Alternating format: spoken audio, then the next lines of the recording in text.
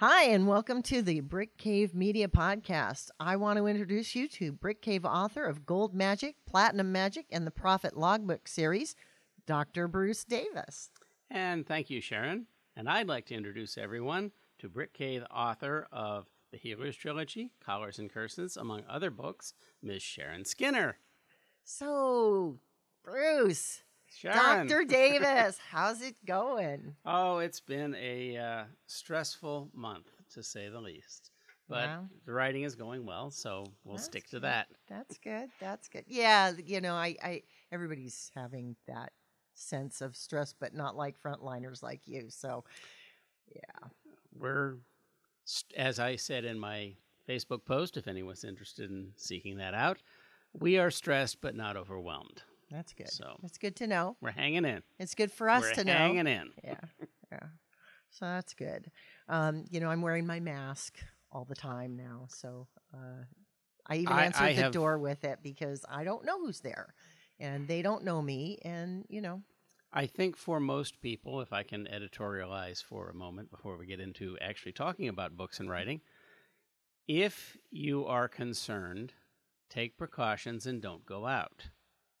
If you are likely to be a vector, as I and those of us in healthcare are, then by all means, wear your mask and limit your contacts. But when you get right down to it, the risk posed to an individual from a casual encounter bypassing someone on the street or in the grocery store is minimal. Not a good time to hang out in a closed airspace with a bunch of people you don't know, but that's basically what we have to worry about. Good to know. Good to know. All right.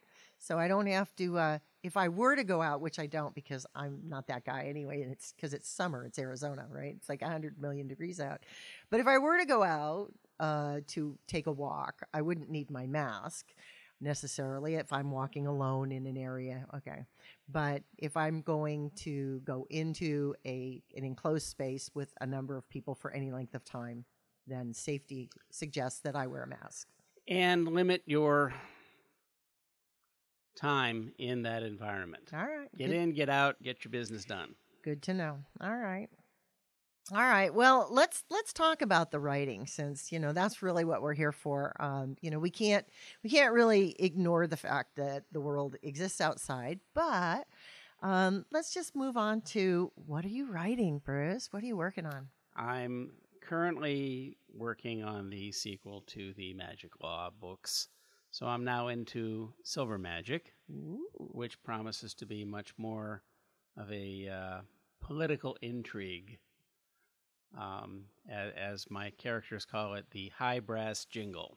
The high brass jingle, I like that. So more politics, more sneaky secrecy, more not so nice stuff going on that they have to dig into than just the regular police procedural. There will be the police procedural, but the real thing is the case will have very high interest among the political class.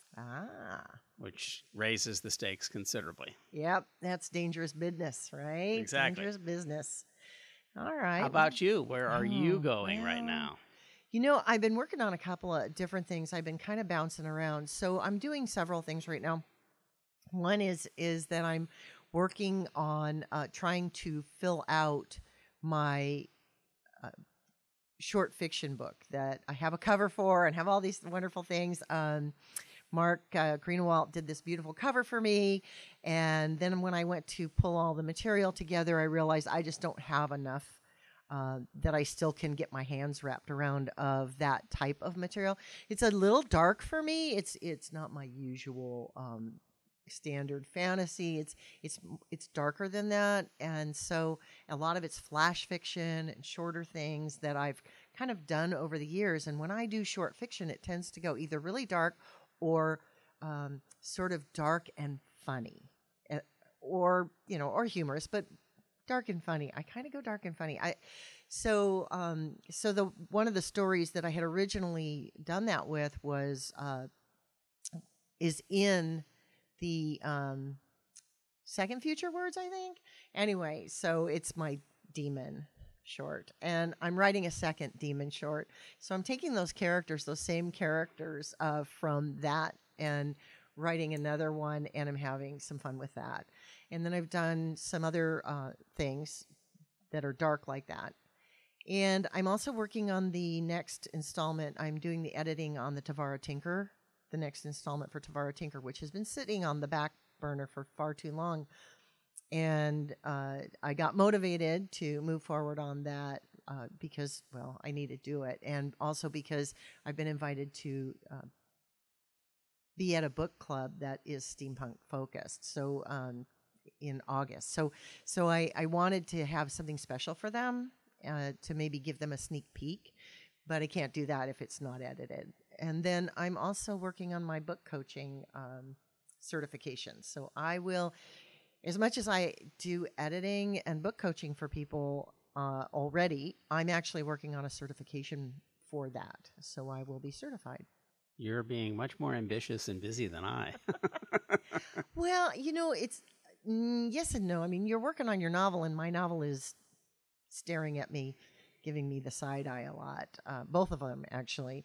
I got really stalled out on the one because I finished plotting it out and realized that it's been done before, and it needs a big change. I stopped halfway through one of my Prophet Logbooks novels because I realized that I was telling the same story all over again, and I need to go somewhere else with that. So that's on the shelf.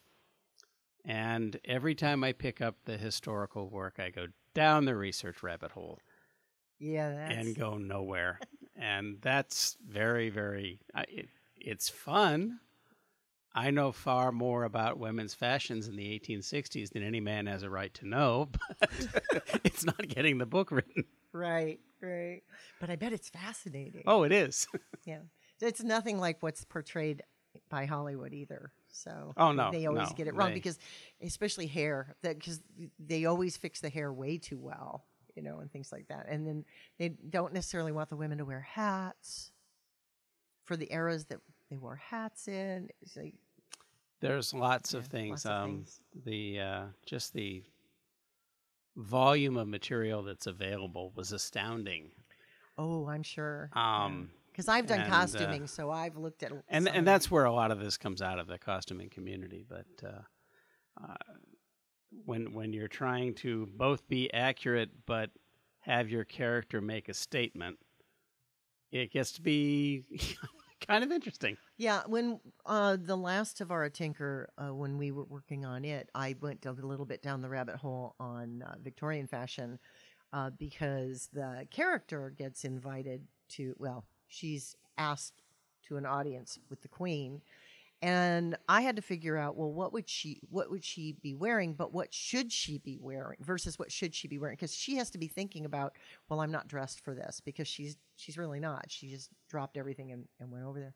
But so that was interesting. So I got to have some fun with that, and I dig in a lot to, the decor of the palace at the time, and and all of that stuff. So I know the rabbit hole of which you speak. It can be quite deep and and tortuous. Yes, but it's fun, right? It's fascinating if you like learning things. Yes. Yeah. So, speaking of some of the things that we've done in the past, we do want to make sure that we mention that right now, Brick Cave Media has a Kickstarter campaign out there for our audio books. Ultimately, the books that we've already written should be turned into audio books, I think. All of them should, of course. All of them should. And so right now there's a Kickstarter, and if you're interested in contributing to the Kickstarter or finding out more about it, it's at kickstarter.brickcavemedia.com. You can also Google the Kickstarter Brick Cave Media Dial It to 11, and you'll see all the details. And I'm just going to say, pick me. I'm going to actually be rather generous and say, pick Sharon. Aww. Let's just see how this thing works. Yeah, okay, yeah. No, I hear you. So, I've been listening to actually a lot of audiobooks lately. So it'll be interesting to see how that goes forward. Because, we have the Tavara Tinker episodes. The first 2 episodes are already on audio, and I would love to hear the books on audio, all of them. I'd love them to all the Brick Cave books, all the things. So, what else? So you've got the Prophet book on the shelf. You're working Prophets on the Shelf. I'm working on Silver Magic. And I'm slowly trying to come up with a way to get back into a couple of other short projects that I want to do. Mostly short science fiction. Okay. I do tend to like doing that. And I have 5 or 6 story ideas that haven't gone much beyond that. Some of it prompted by current events and some by rediscovery of the classic masters of the 50s. Nice. So I'd like to do kind of a take on some of Heinlein's juveniles. Interesting. My brother likes to accuse me of writing like Ray Bradbury, but he doesn't necessarily mean it in a good way. If I could write like Ray Bradbury, I would have no problems. But I'll take it. I'll take whatever you mean by that. When I write my shorts, when I write short stories, right. So so I'll take that. I just thought finished that another was short story. Bradbury's forte anyway. Yeah. Well, pretty much all his books were shorts that he compiled and made work as novels in a lot of ways, right? I mean, but they were still shorts. They were still shorts, but he did a brilliant job with it. Sort of like the story albums that we were listening to in the 70s, right? In the 60s and 70s, like they were story albums, or something like that. Well, the ones that always told a story. Oh, yes, okay, I get you. We have a bunch of those tapes. It's still. The Moody Blues, Yes. they the story. Yes. So you have some events coming up? Anything? I wish I did. This has been one of the hardest things about this time because I really get into going to book events. I enjoy discussing books with strangers, buttonholing people and getting to buy my books. But I also like doing panels sort of for their own sake. If you can get on a panel or get in a group of interesting people and talk about books. Yeah, I like that too. There's nothing more fun to me than that. Well, there are more fun things, but that's a very much fun thing. And I really miss the fact that we don't have these cons, these book fairs, these events that we can go to introduce people to Brick Cave, to our books, and find out what else is going on in the world of publishing. Well, I agree. I'm doing a lot of online stuff right now, and I have a local library that did recently reach out and ask me if I would do a webinar for them. So I'm working on putting something together for that. And I wrote an article for the Tempe Library Writers Newsletter that's going out this month. So on writing. And that was fun to do, but I get what you're saying. There's something about that hand selling and talking to fans and seeing those people and signing the books directly. I get that. It can be grueling. Yeah. I mean, it's discouraging. But there's parts of it that are a lot of fun. Yeah, a lot of fun. Oh, but the other thing that I have coming up is I'm going to be talking with Louise Robertson, another Brick Cave author, on June 30th about separating the artist from the art.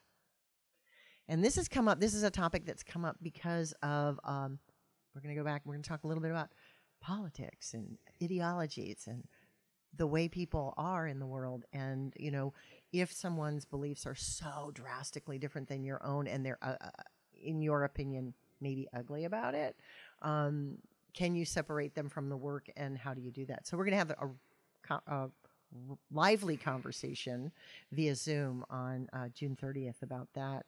And then I know you and I both have some stuff coming up, some live Facebook Live. Live stuff discussions. That should be kind of fun. Yeah, so, okay.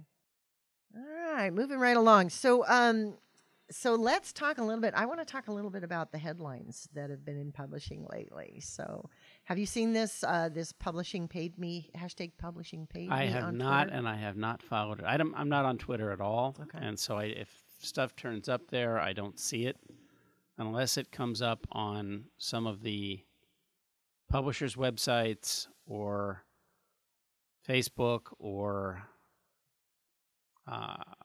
frankly, I've been doing an awful lot of more than I should YouTube of late. Well, I can understand that. I've been doing more podcasts lately. I've been listening Podcasts as well, but my podcast selections have been not so much about publishing. I probably should seek that out a little bit more. I'm dealing more with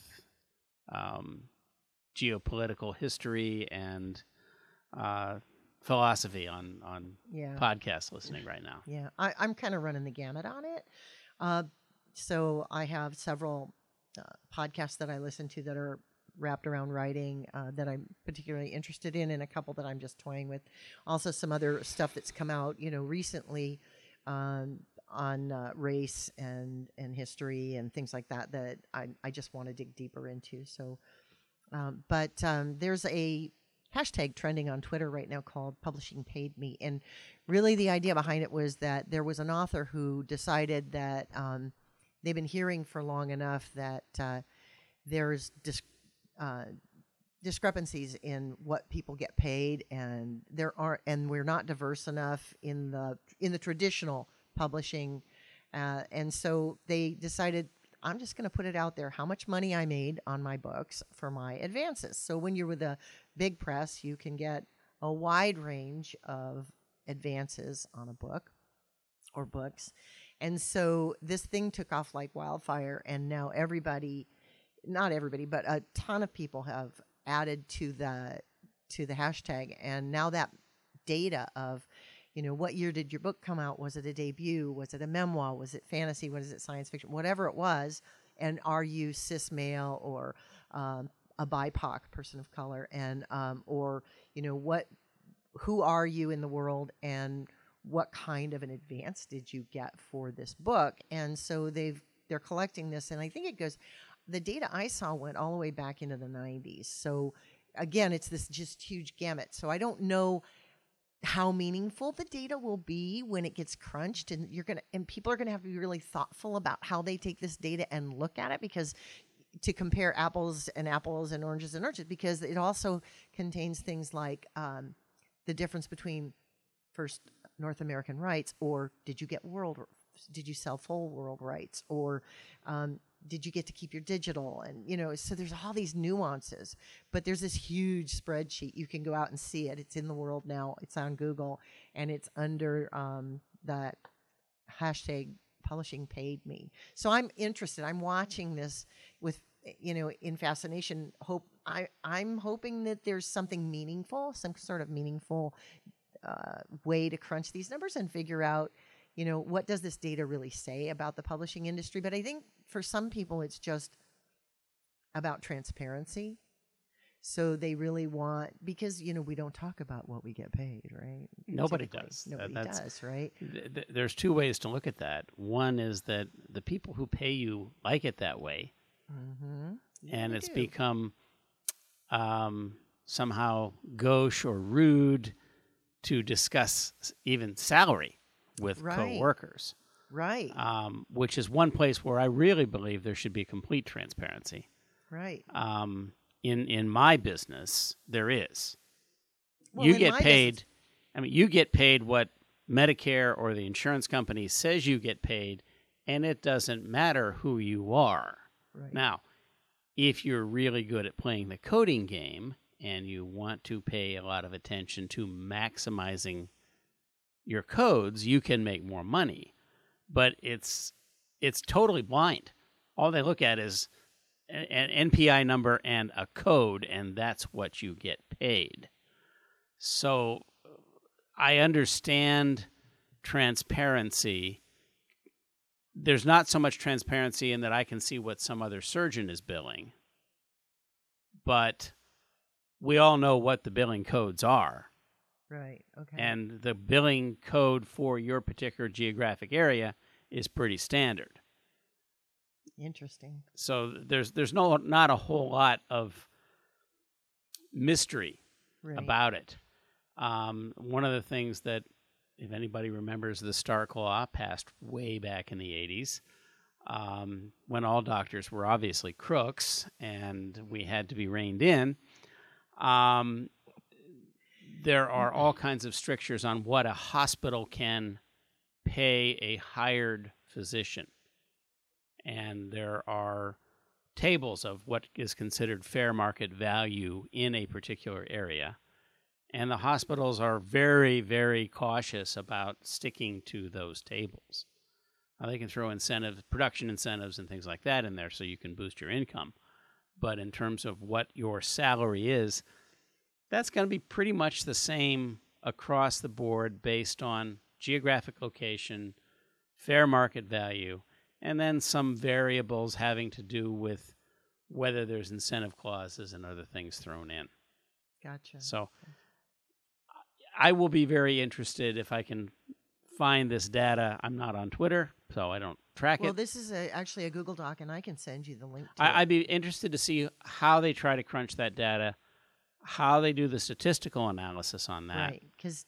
And whether they can even do it. Again. Because, again, we're talking different companies. We're talking subjective values of, oh, we think this book is going to sell this much. And there are hundreds of famous, massive advances that the publisher lost scads of money on. There are also well, we're only going to advance you this. And all of a sudden the book takes off. And, Well, and the royalty structures aren't listed on this thing or any of that. So it's just advances right now.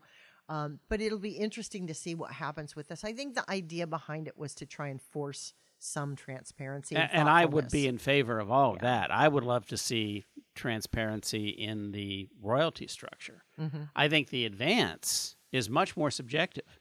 Right. The advance is how many books do we think we're going to sell? Right. And that's an editor or publisher's judgment of the value of the book.